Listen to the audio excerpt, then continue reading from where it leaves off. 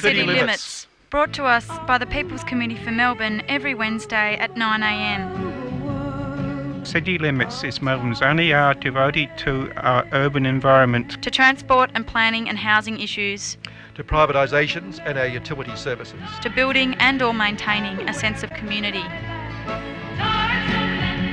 855 on the AM band, if we can hear it through the noise and find it through the smog. City Limits.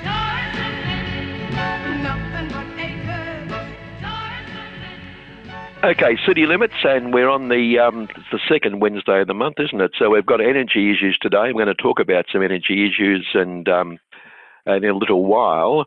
But for the last half of the show today, it's a bit of a lazy way to do it in some ways. But a couple of Sundays ago on Radio Echo Shock, the wonderful program coming out of Canada by Alex Smith, he had an interview with a guest he quoted as a public intellectual, a bloke called Gray Bracken, who's written a book called Imperial San Francisco, and he talks about cities. He talks a lot about American and Canadian cities, but he also talks about cities in a general sense. And as I said at the end of the program last week, I found it a really fascinating discussion on the role of cities, and I thought, apart from the fact that, that'll kill half an hour on City Limits, no, more seriously, it's a very good interview, and we're going to play it in the last half of the show today. But before that, welcome back to Meg Kimber.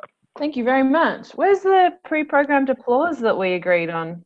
I don't know. Okay, can you edit that in later, Karina? Woo! I'll see what I can find. Thank you very much. It's good to be back. There we are. And Meg, you're how are you going anyway? Yeah, I'm good. All in this lockdown thing and the extra lockdown now we're stuck with. How are we all handling it? I kind of thought this would probably, people were like, just a few more weeks and then you can go back to normal. And I thought, no, that's probably not going to be how it is. So I feel like I've kind of had that in mind anyway, that it'd be at least probably to the end of the year, especially when Tasmania said they weren't going to be letting people back, but letting people into Tasmania until December. And I think the Northern Territory said middle of next year, probably when they opened their borders. So considering all that, I thought, there's not going to be a big change, at least this year. So how about you, Kevin? No, much the same. I mean, life's going to go on as it is now, but business and the media are screaming and yelling. But I think, there's not much else you can do. I mean, they're really saying now that trying to eliminate COVID is wrong. We have to learn to live with it. That's what business is saying, and that's what they want. But really, what they're saying is, therefore, that people are going to have to suffer. Some people are going to have to die for the sake of keeping the economy going. And certainly, I feel for a lot, particularly those small business people who are, a lot of them aren't going to survive, I guess. But nonetheless, in terms of broader survival for all of us, I don't know what much more the government could do other than keep doing what we're doing until we get it under control, and then we can start relaxing again. But the reason it blew up the second time was because we did relax, and we're seeing around the world, France now, Spain, countries where they've done relaxation, where they've suddenly their cases are going through the roof again. So it is a real problem. And that's not to say, Kevin and Meg, that, obviously all the kind of mass media outrage and the dictator Dan business is pretty unwarranted, but that's not to say that there can be a nuanced criticism of, say, the enforcement of things, the ADF and police patrolling parks, and the overhaul that's needed in the healthcare system, since that seems to be what's driving a lot of the new cases and workplaces and things like that. And aged care, of course. Yeah. Yeah. However, overall it is, I guess, really the only thing. Yeah, we haven't mentioned, by the way, that Karina's on the program today as well, and she's doing the paddling for us. I'm Kevin Healy. Meg just got exclusively introduced, and that was it. That's part of my contract demands now that I've come back. Yeah. That's right. Speaking of what you just said, Karina, last weekend, what seemed to be quite right-wing people, but the group who say COVID doesn't even exist for a start, but they had the protest about lockdown and wearing masks, and there were shots on telly of the coppers getting into them, and I thought to myself, do the coppers realise these aren't left-wing protesters? It's a rarity to see the coppers getting stuck into people who aren't left-wing protesters, but there you are. I find it rather counterintuitive and kind of funny, because these people are kind of strangely anti-establishment, and then they go into the city and say lots of things about surveillance and all this stuff. And I feel like, why be anti-masking if that's probably the best thing for facial recognition technology and all this stuff? Well, many are wearing those sort of strange full over the face masks, which aren't COVID type masks, but just masks, and yet they're protesting about masking. Yeah, it's interesting. But let's move on to a few items. One interesting item: a woman called Jennifer Yang ran for the federal seat of Chisholm in the last election for the Labor Party. That was that very close election, and I think the woman who won is a woman in the Liberal Party who is now being accused also of some Chinese connections, etc. There was a very close go. But so here you have, and I thought to myself, gee, she would have been an absolute boon to socialism in Parliament, because she's now running, or now thinking of running, against Sally Capp as Lord Mayor of Melbourne. Sally Capp, of course, a person who comes out of the property industry, and she's a business person. But Jennifer Yang, the Labor Party member running against her campaign is put the B back in the CBD, the B being for business, and she says that Sally Capp isn't pro-business enough. So won't she be a boon to the socialist cause? Definitely. Yeah, that's right. So we'll see what happens there. That's great when a Labor candidate says someone isn't being pro-business enough. Speaking of, just this week, AMP, of course, eventually he didn't get sacked eventually. He just got sent back to where he came from in terms of his previous position before the promotion. That's Beau Pahari, the sexual harasser. But just this week, just to keep up with date, QBE, the big insurance company, its chief executive suddenly left also last week, or in fact was sacked by the board last week. And the reason was inappropriate workplace communication. So it just goes on and on, doesn't it? Oh, that's interesting. Did you guys had a guest on the show during the last month about Western Port Bay, right? Were you talking about that there was a record number of submissions about the gas project? There was more than 10,000 people. Yes, yeah, we had her on 2 weeks ago again.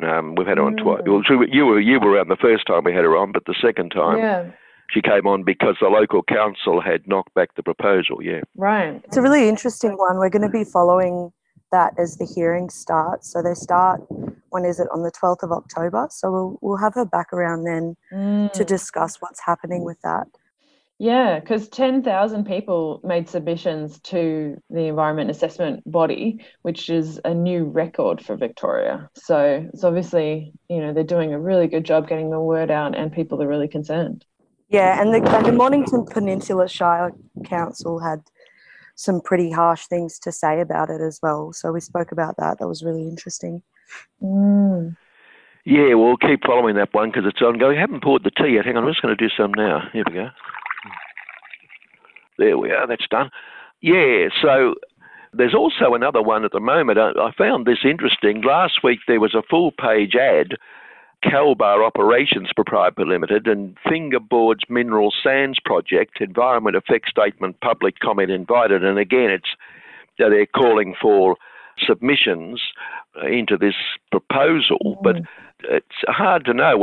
Perhaps we can get someone to talk about it at some stage, because some of the things they say are that the relevant controlling provisions for matters of national environmental significance are Ramsar wetlands, listed threatened species and communities, listed migratory species, nuclear actions. The Victorian government is assessing the relevant impacts on MNES, that's the significance, within the EES process in accordance with the bilateral agreement between the federal and state governments, which will inform the Commonwealth approval decision under the EPBC Act, therefore, etc.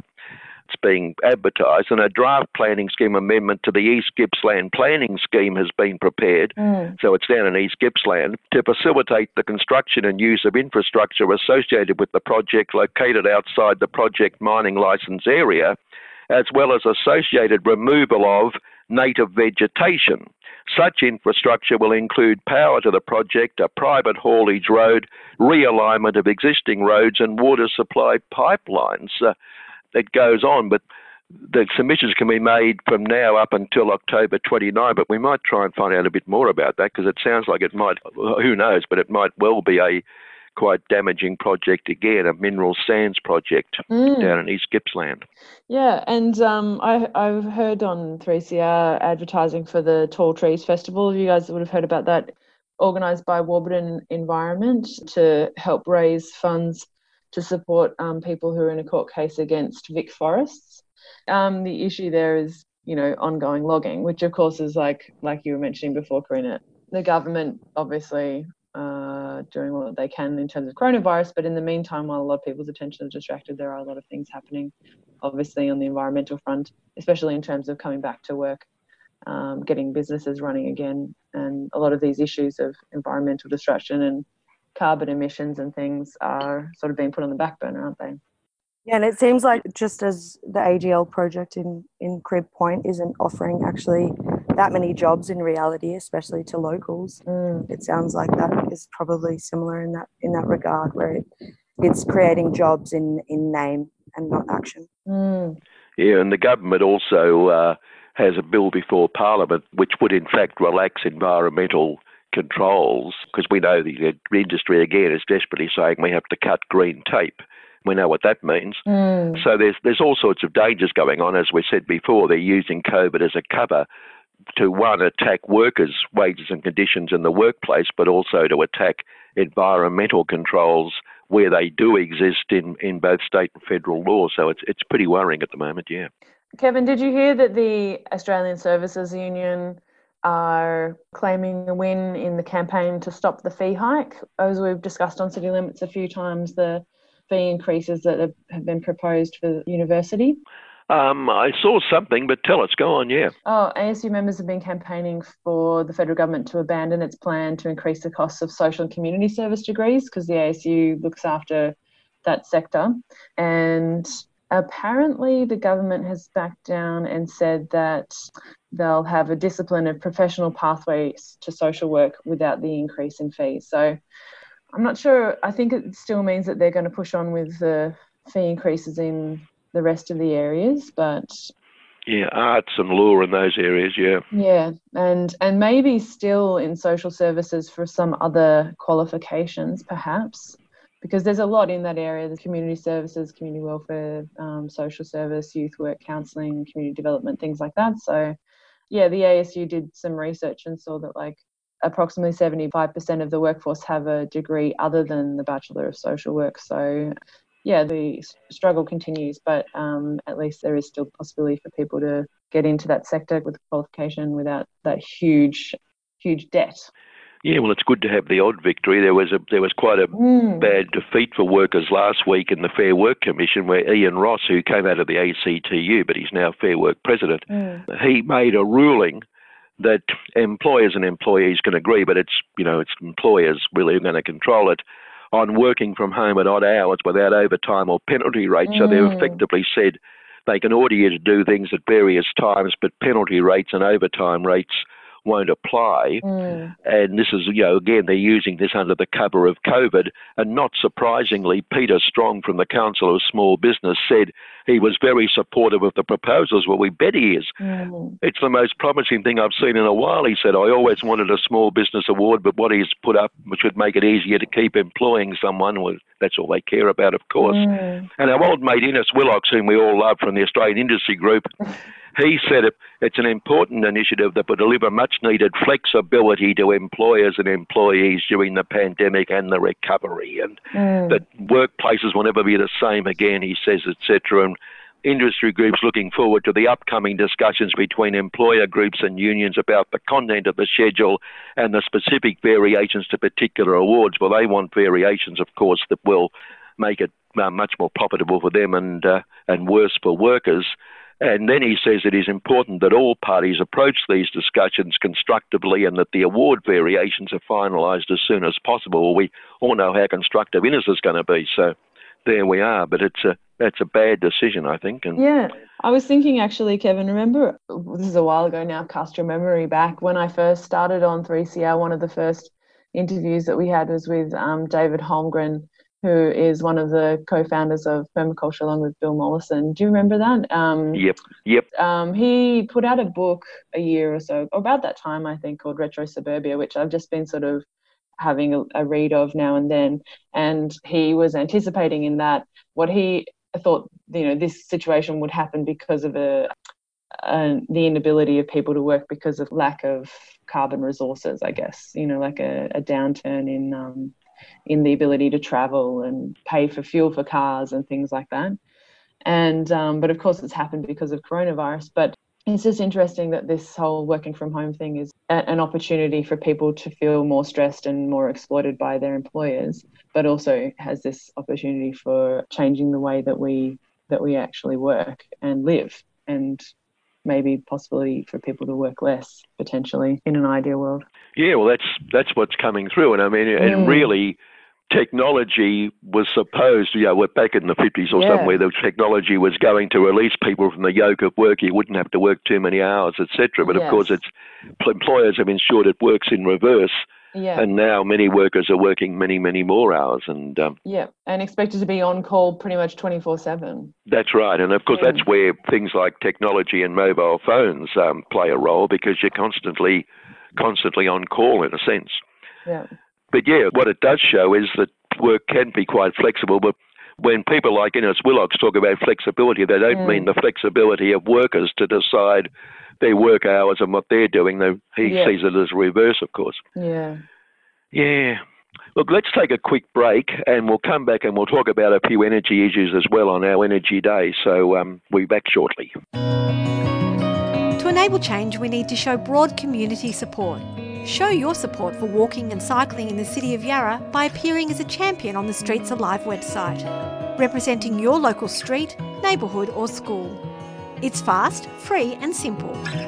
Learn more at streets-alive-yarra.org.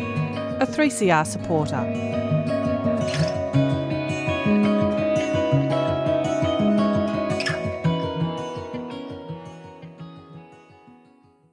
Okay, back on City Limits, and it is our Energy Day, so I thought we'd look at a couple of items related to that. And one going back a couple of months, but I think it's important.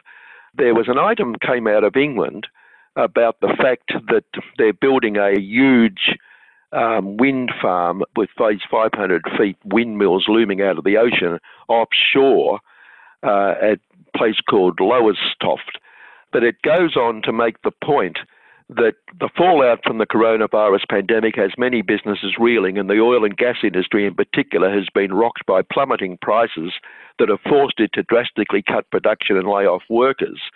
Of course, that goes to the problem we're talking about Crib Point, where in fact you've got them promoting this gas project at the same time as prices are collapsing, and at the same time as around that, renewables are becoming far more affordable. So it, even from their point of view, it just doesn't seem to make sense. But it goes on to say here, the producers of clean energy are pushing hard to get their projects up and running.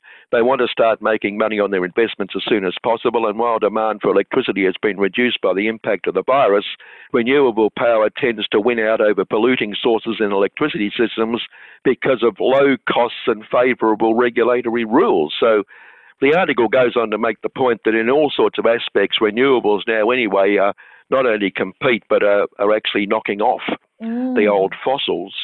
But the problem in Australia, of course, as we mentioned, I think with Paddy Moriarty a couple of weeks ago, is that while we've got lots of renewables taking place around the states, the power grid is linked up to the old coal-fired power plants, and there's a real problem. And it needs to be addressed very urgently. But there's a real problem in getting the renewable energy into the grid properly.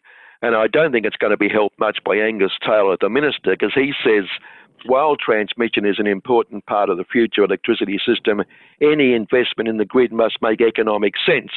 It is critical to avoid over-investment in gold plating of the network, because it is consumers who have to pay for this as part of their bills. Well, the reason bills went up so much was the privatised fossil companies, in fact, did just that, gold plating.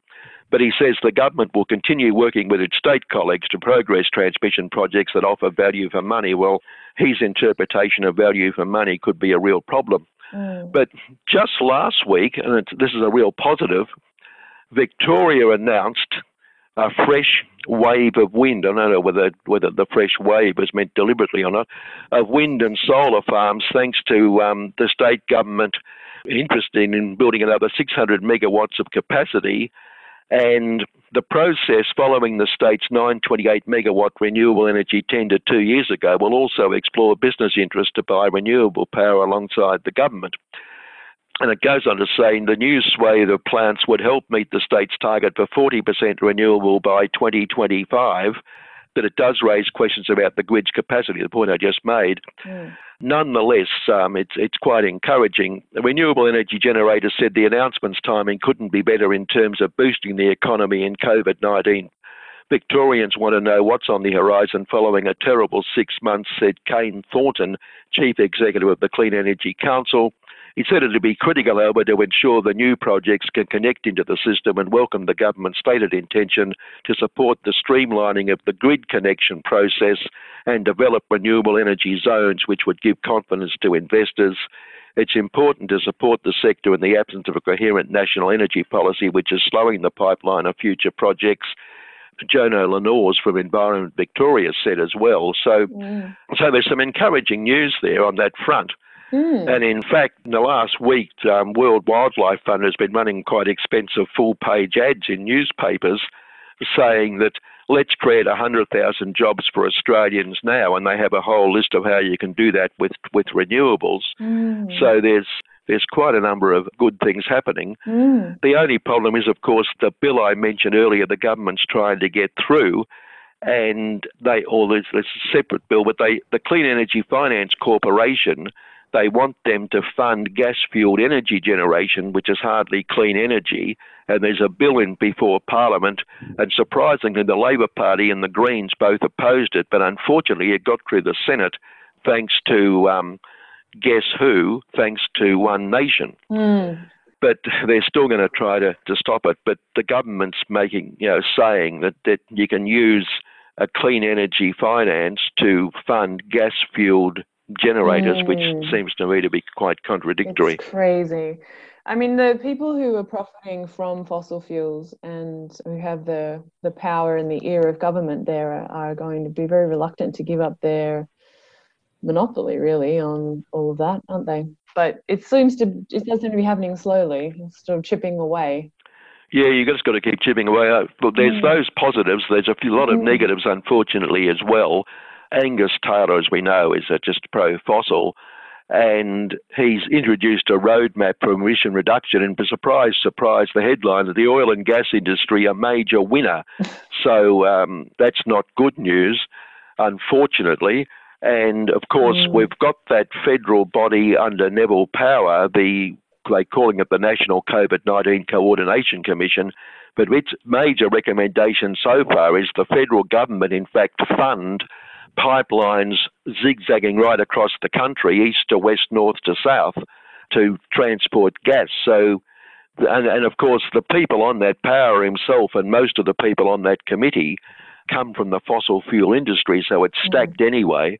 And you've got companies coming out and saying, oh, this is really encouraging, we can now invest. When they say we can now invest, they mean the government can now invest in providing us with pipelines so we can make lots of money. So there are a number of negatives floating around. And in fact, a bloke called Mick McCormick, who was he worked for a mob called APA, which is a pipeline authority, building pipelines. And he's come out last week and said a potential 1.2 billion gas pipeline between Northern Territory and South Australia could be the start of a nation-building plan to transport gas from the West Coast and finally solve the East Coast gas shortage. So there you are. And here's a bloke, of course, with interest in the industry. He's now director of a gas mob called Central Petroleum, and he's called on the government to ensure that its plan to back gas infrastructure is directed at big projects that can solve the problems in the East Coast gas market and stimulate jobs and regional development. He goes on. He said that he's recently announced alliance, that's the Central Mob, his companies, with a Chung Kong-owned company for a pipeline from Alice Springs to Moomba could be enlarged with support from the federal government's potential gas infrastructure underwriting program and could connect into a mega pipeline that could be built to take West Coast gas from Carafa. And it just goes on, unfortunately. There needs to be a strong push against that, of course, because the government is seriously looking at funding these pipelines and using it again under the cover of COVID as saying it's job creating and all that sort of stuff. Yeah. So there's a few items there. There's quite a bit happening in that area, but at least there's some positives. And and the positive is that in reality, economics are such that renewables are going to start slaughtering fossils very quickly, and even if the Crib Point gas project isn't knocked back by the tribunal, and given the number of objections it really ought to be, and based on the damage it could do to the environment, it ought to be, obviously, which is why the objections are there. But it may also fall over just because of the whole economics of the industry at the moment, which can't compete and are going to be able to compete less and less. Indeed. Well, that's about all we got time for, I think, isn't it? Because we've got to go on to Gray Braccon's interview. Yes, let's do it. Here we go. That's it for City Limits, and we'll be back next week with housing. Meg, and you back next week? Yes, I'll be there. Okay. Meg, look, do thank Karina for, again, she's doing a great job, including putting this interview together for us. Thank you so much, Karina. And, of course, anyone who's just tuned in on their car radio, you're listening to 3CR, radical community radio, talking about all the issues that matter, and this is City Limits. Okay, so we'll go on to this. This is from, it's pretty self-explanatory, but as I say, Gray Braccon is introduced by Alex Smith as a public intellectual. He wrote a book called Imperial San Francisco, and it's a very interesting interview about the role of cities, and I hope our listeners will enjoy it as much as I did lying in bed at 6 o'clock a couple of Sunday mornings ago.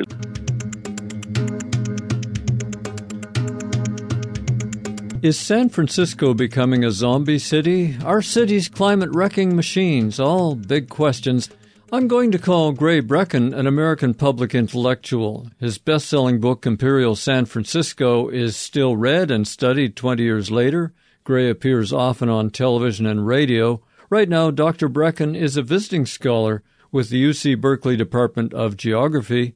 He is also founder of an important project called The Living New Deal. We have to talk about that, too. Gray Braccon, welcome to Radio EcoShock. Good to be with you, Alex. You will be presenting a new talk, Imperial San Francisco at 20, more relevant than ever. What directions will you take with the audience at the Mechanics Institute? Well, what I want to do is to show that the thesis of Imperial San Francisco, which I wrote as my dissertation and then became the book, is more relevant because what we don't generally talk about these days is the contribution that cities are making to the climate change crisis and how they themselves will be victimized by that. I use San Francisco as an example of what I think all great cities do, but it was actually inspired by a winter that I spent in Venice in 1985, in which I really went into how great cities actually happen and for whose benefit they happen. What was it about Venice that inspired you? Venice is, of course, I think the most beautiful city in the world, and it's unique in many ways, but it's also like other cities in the sense that its leaders took from other lands around it, often at great distance from it, because it became an empire in the 16th century and on, both a maritime and a land empire. And so Venice is beautiful because of its parasitism. And that is, I think, true of all great cities. They parasitize the land around them, often at great distance, by the use of remote control technology for the benefit of a very small number of people who own and run them. And do you think there is an international network of devotees who love Venice and fear for her future now that the seas appear to be rising? Oh, absolutely. Venice is probably one of, if not the most beloved cities in the world because of its uniqueness, because it's, well, when you walk through it, almost nothing is ugly. The leaders who built it, stitched it together, did so with immense skill and created this remarkable collective work of art. Also, I think it's the last quiet city in the world because there is no automobile traffic there. You do hear motorized boats going through it, but much of the city is very, very quiet. It's unbelievable that such a treasured city could slowly slip under the sea over the next century. I talked to Luca about the flood defenses, but it sounds like they're sort of under target for what could really happen if we believe people like James Hansen when it comes to the amount of rising seas we could encounter.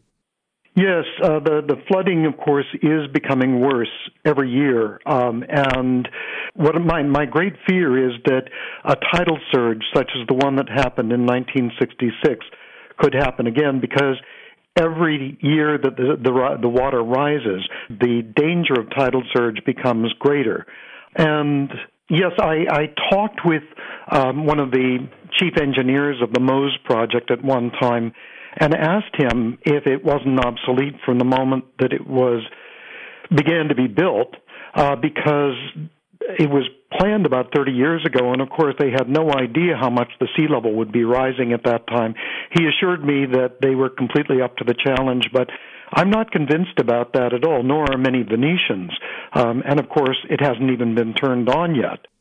So San Francisco, with its fabled hills, is not too likely to flood anytime soon, but the flooding and the salt water can move all the way up towards Sacramento as the storms get bigger and as the seas start to rise. So it's a concern for you, too. Well, it certainly is, and San Francisco will flood because the south of Market area, that's about 8 feet above sea level, all of that is potentially floodable as the sea level rises. At king tides, the bay is already lapping over the Embarcadero, which is the eastern boundary of the city, and so it will flood. Of course, not as badly as Sacramento and some of the cities up the Delta will. Well, actually, they'll probably flood about the same time. Now, what's really remarkable is that we know that this is going to happen. It's pretty much baked into the cake. But the high-rises in that area continue to go up, as they do in cities like Jakarta and Miami, etc. The developers hope that they can just get their money out before they lose it, because of sea level rise and tidal surges.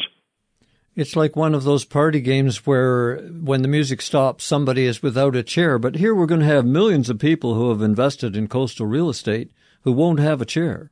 That's right. And so far they've been bolstered by both private insurance and federal insurance, but that's quickly going glimmering because the companies and the federal government are beginning to realize that even the collective assets of the United States are not great enough to pay for the loss in real estate that's coming. I think our problem really is confusing land with real estate. Land is variable. It greatly varies, and it depends on where you build about how safe the buildings built upon it are going to be. That's very true in San Francisco, where much of the ground will liquefy in a major earthquake, and yet it's all treated as if it's the same. A grid was laid on it to not only accommodate the streets, but also the property lines, and it's all treated the same, but it's not the same.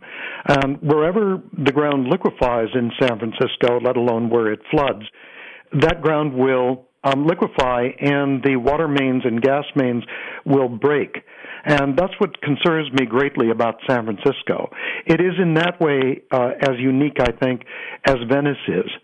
Well, moving on to your work on Imperial San Francisco, why of all cities in the world did you pick San Francisco as a case study of how cities use up everything around them?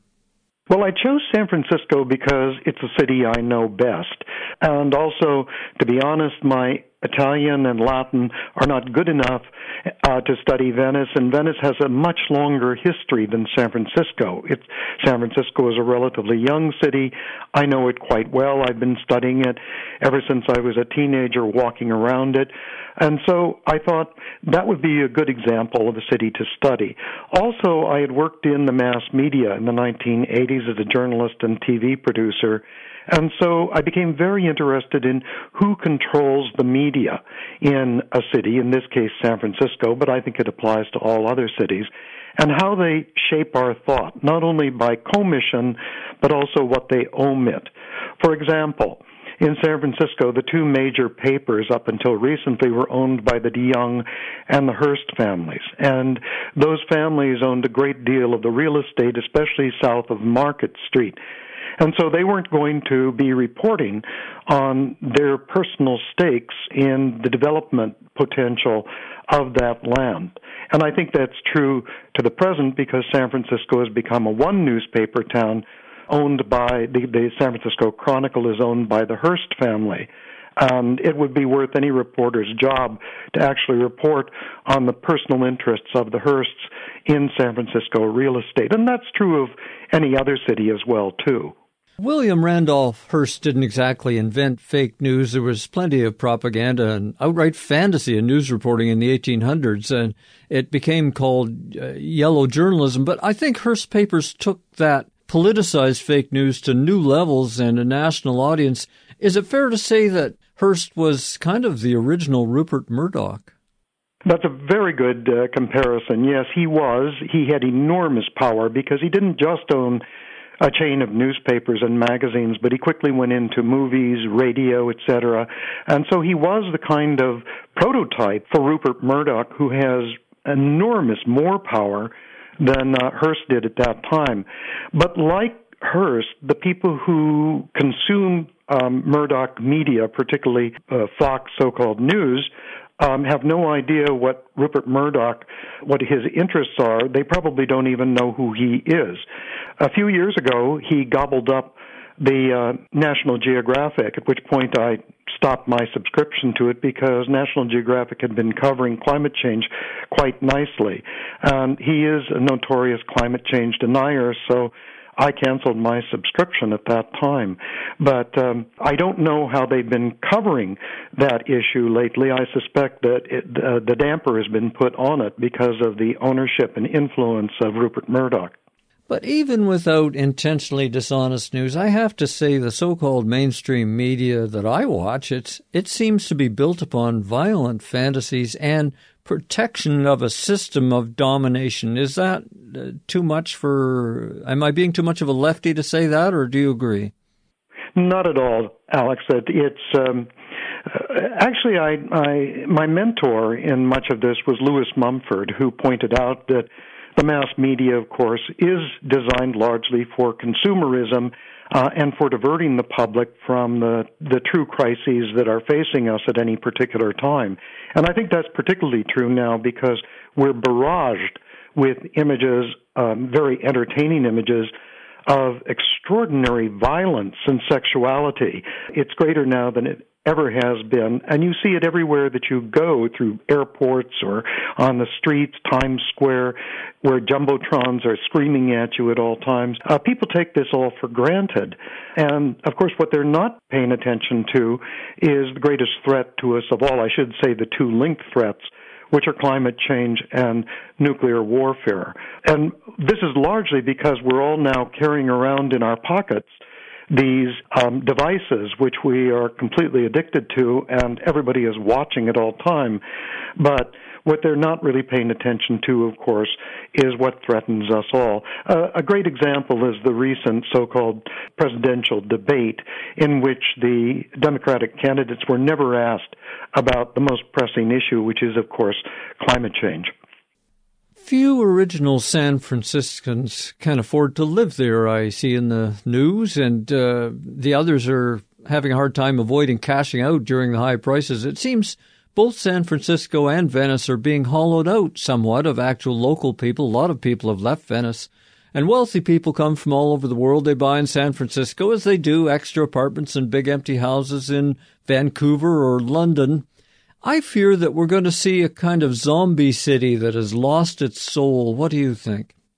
I have a problem with talking about cities' souls because I don't think that they really have them, but they are unique in certain ways. And San Francisco, of course, was famous as a kind of anything-goes kind of city. I don't think that's necessarily true anymore, but it was a place that people could move to and really become themselves in a way, because it's always been a very tolerant city.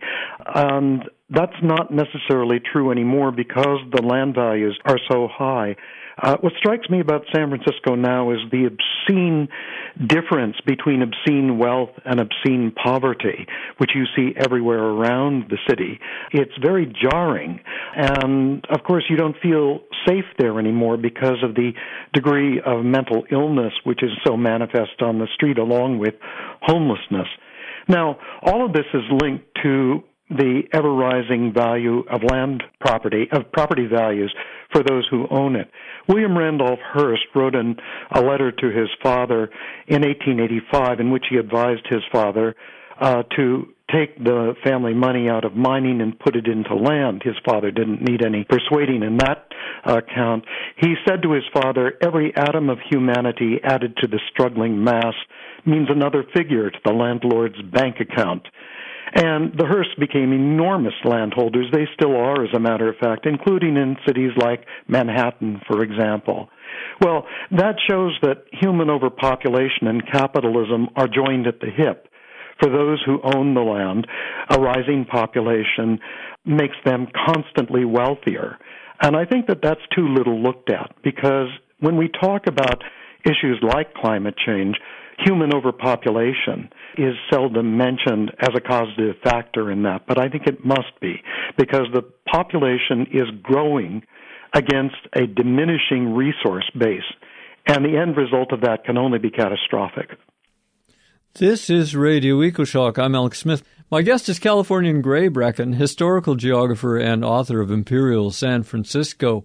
And in the introduction to that book, Gray, you write, recent archaeological evidence has supported Lewis Mumford's contention that war and the city were born together. Talk to us about that. Well, that statement by Lewis Mumford really sort of set me on my life course, actually, because I love cities. I spend my vacations usually in cities, and I enjoy everything that they have to offer that I can take advantage of. But I also look at them as parasitic, because I realize that they are that way because they took it, often at great force, from other cities. And in studying the history of cities, especially in Western Europe, I came to realize that, especially in the Italian cities, which were often city-states, a neighboring city became the enemy city. And those cities were constantly at war with one another, because cities are concentrations not only of wealth, but of energy, of frozen energy. And a city such as Venice, for example, wanted that energy and wealth from its neighbors, and it would take it at great force. So Venice devastated much of the eastern Mediterranean in order to make itself beautiful. For example, Venice had a voracious appetite for wood, which was not only a building material, but also fuel, energy, in order to fight more wars.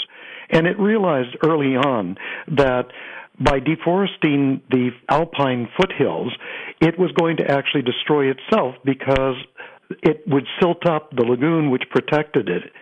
And so it then went far afield. It began deforesting the coast of Dalmatia, which is on the eastern side of the Adriatic, and lands all through its empire, as long as it didn't affect the city itself. And I think that cities today do very much the same. They take from wherever they can in order to build themselves. Oh, yeah. We cut down the farmlands and the trees in order to put out some more suburbs that look more or less all the same, and to put out more strip malls that look all the same. And it seems like the idea of locality is disappearing on us. Yes, it absolutely is, because the cities are growing without limit out into their hinterlands. You can see this in places like China, for example, but it's actually happening all over the world, that the cities are consuming the farmlands that actually supply them.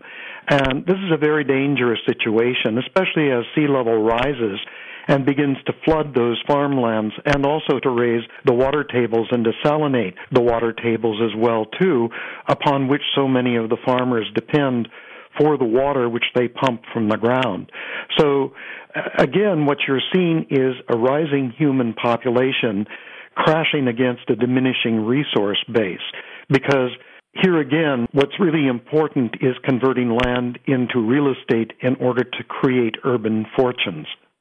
In last week's Radio EcoShock show, Australian scientist Andrew Glickson lamented the trillions that would be needed to convert our civilization and maybe save the climate are spent on the military and the next war.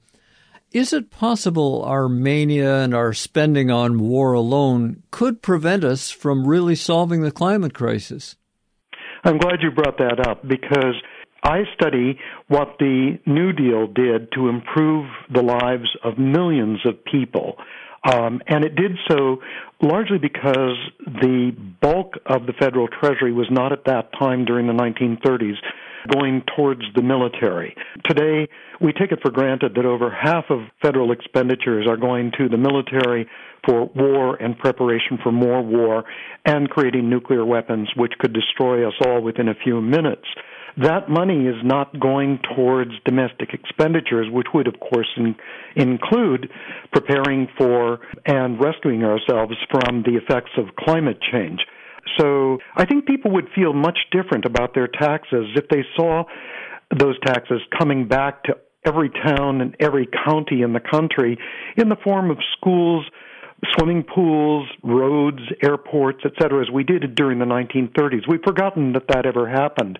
And now as I take the train across the country, I'm just stunned by what a third world country the United States is now beginning to look, and that's because we're diverting so much of the available money into the military and, of course, not into preparing for the changes that are going to come with climate change.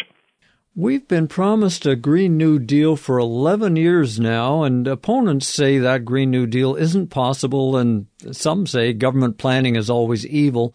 What caused you, Gray, to create the Living New Deal project? Well, Alex, I spent the 1980s and 90s as an environmental writer and TV producer, and I must say that I became increasingly depressed and pessimistic by what I was learning about what was happening. In the 90s, we were becoming aware of climate change, climate chaos, and sea level rise, and I didn't see any way out of it. And for my own mental health, I had to find something more upbeat to focus my attention on. I'd always been interested in the WPA, the Works Progress Administration, plaques and markers that I would see, and I wanted to find out more about that. And so I created this project, the Living New Deal, because I realized that we're all surrounded in the United States with public works that were created during the 1930s to get us out of the Great Depression. I had no idea, nor did anybody else, of how much we rely upon it and how our lives and those of our parents and grandparents were saved and enhanced by what the Roosevelt administration did to put people back to work and get us out of the Depression. Among those changes, of course, were environmental remediation and actual improvement, because the continent had been just devastated by centuries of exploitation. Roosevelt knew that. He loved trees, he loved wildlife, and he put millions of young unemployed men to work in the Civilian Conservation Corps to remediate what had been done before. And we owe them an enormous debt of gratitude, not only for the expansion of the national and state and local parks and the beautiful buildings that they built, but for the billions of trees that they planted at that time. Now, the United Nations has proposed that we could help save ourselves from climate change by planting over 1 trillion trees. They planted 3.5 billion trees in about 8 years. So that was a good start, and I think what we need now is an international civilian conservation corps modeled on the original one, in order to put people to work, save them from homelessness and despair, and at the same time to trap carbon and pump more oxygen into the atmosphere. We have to look back and learn what the Roosevelt administration did that we can learn from. And you chronicle, literally from the San Francisco Chronicle newspaper, what you call the murder of the public sector, and it's going on every day. What are some of the signs and victims of that war against the public good? The enemies of the New Deal actually began almost from the moment that it began in 1933 to not only fight it, but to erase the memory of it. And so you see it often in the media, you see it parroted, even by Democrats who will say the New Deal didn't end the Depression, the war did, or the New Deal was racist. This is something you're hearing a great deal of these days.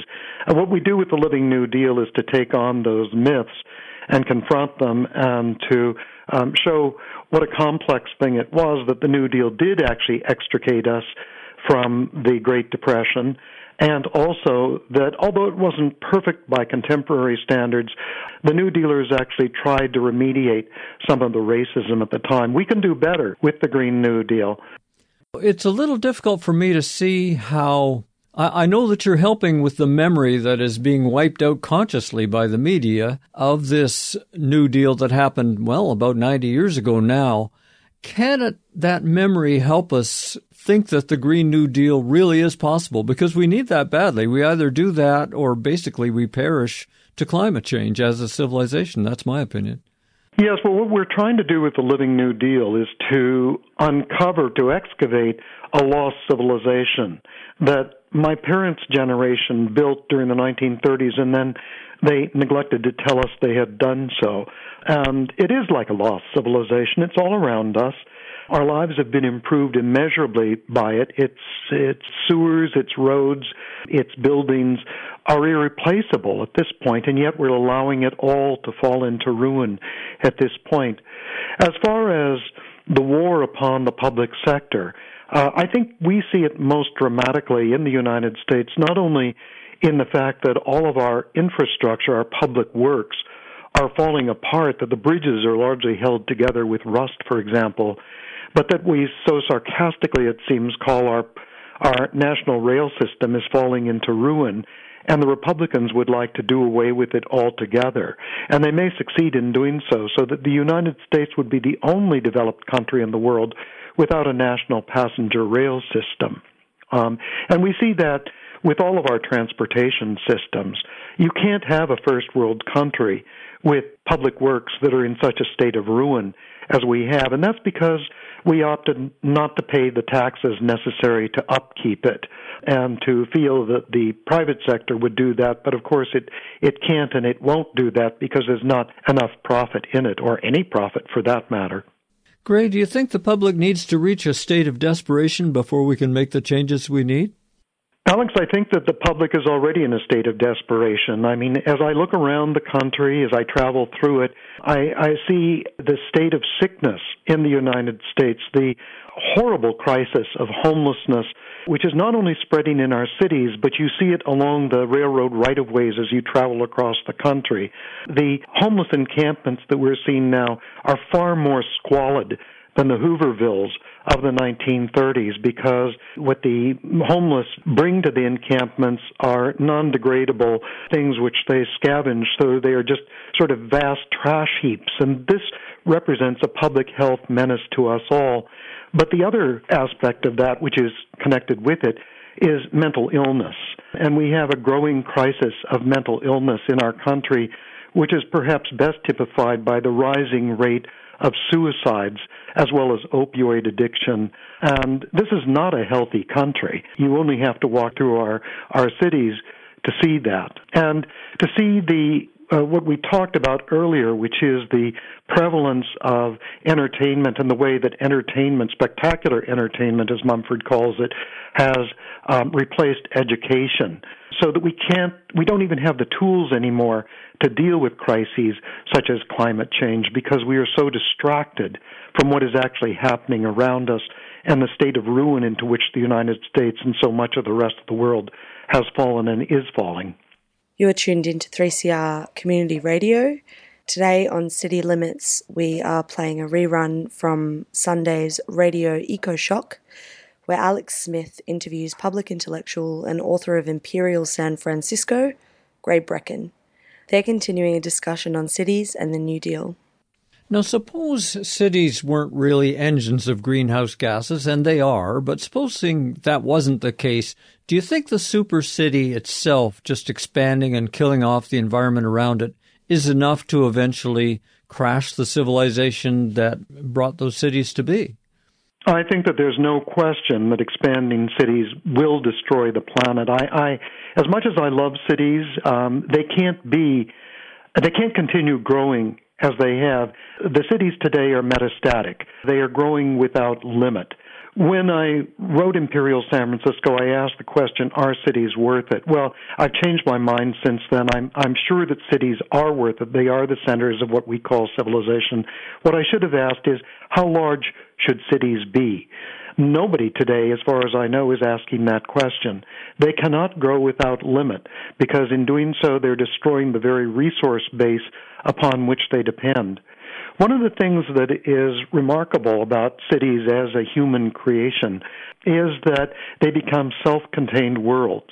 And as they grow, they become more dependent upon the hinterland around them, and yet the people within them become less aware of that very dependence. And that, I think, is the danger that we're all in, because for those of us who live in cities, the hinterland is controlled by remote control systems such as aqueducts, for example, and electrical grids.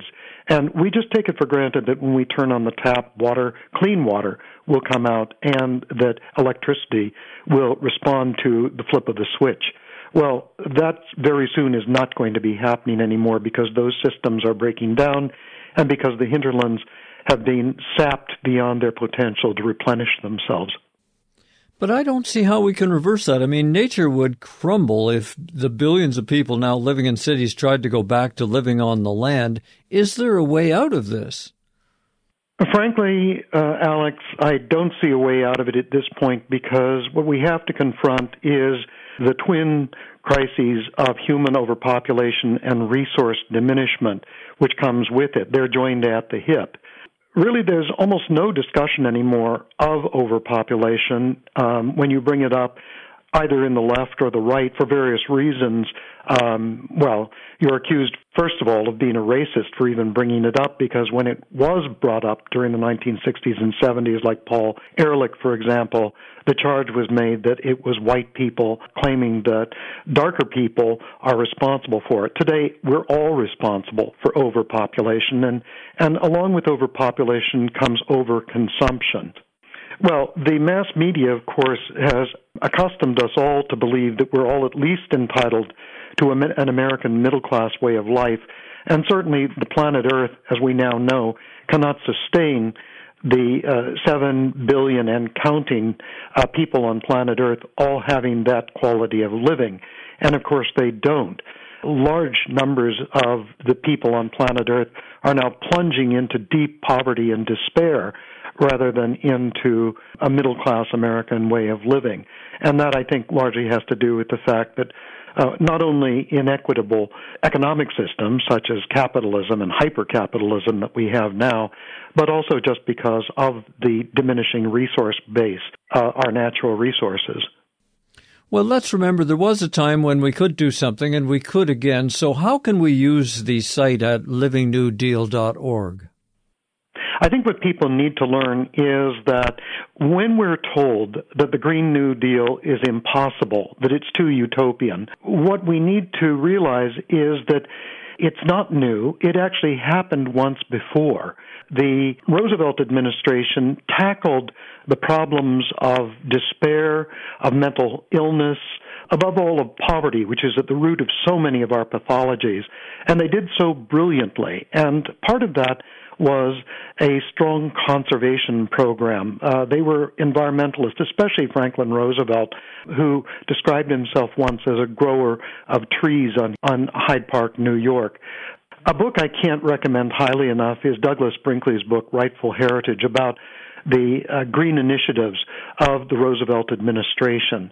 And one of the things that struck me most about Brinkley's book is he tells an anecdote about how when Roosevelt flew to the conference in Tehran in December of 1943 during the Second World War, he looked out of the windows of the plane and he saw how devastated the Middle East was. He knew that it hadn't always been that way, but that was a human product of deforestation. He wanted the United Nations, which was actually his idea after the war, to reforest much of Earth. felt that that was the way of ensuring peace and aborting war in the future, especially in the Middle East. And we have to do that. And we would do that, I think, through an international civilian conservation corps modeled on the original one that lasted for only about 10 years during the 1930s, and which was another idea of Franklin Roosevelt's. We have to learn what they did during the New Deal in order to see that it's not impractical in the future. You've been listening to City Limits, where we've been playing a discussion from Radio EcoShock between Alex Smith and Gray Brecken, historical geographer and author of Imperial San Francisco. Stay tuned for Anarchist World this week. You've been listening to a 3CR podcast produced in the studios of independent community radio station 3CR in Melbourne, Australia. For more information, go to allthews.3cr.org.au.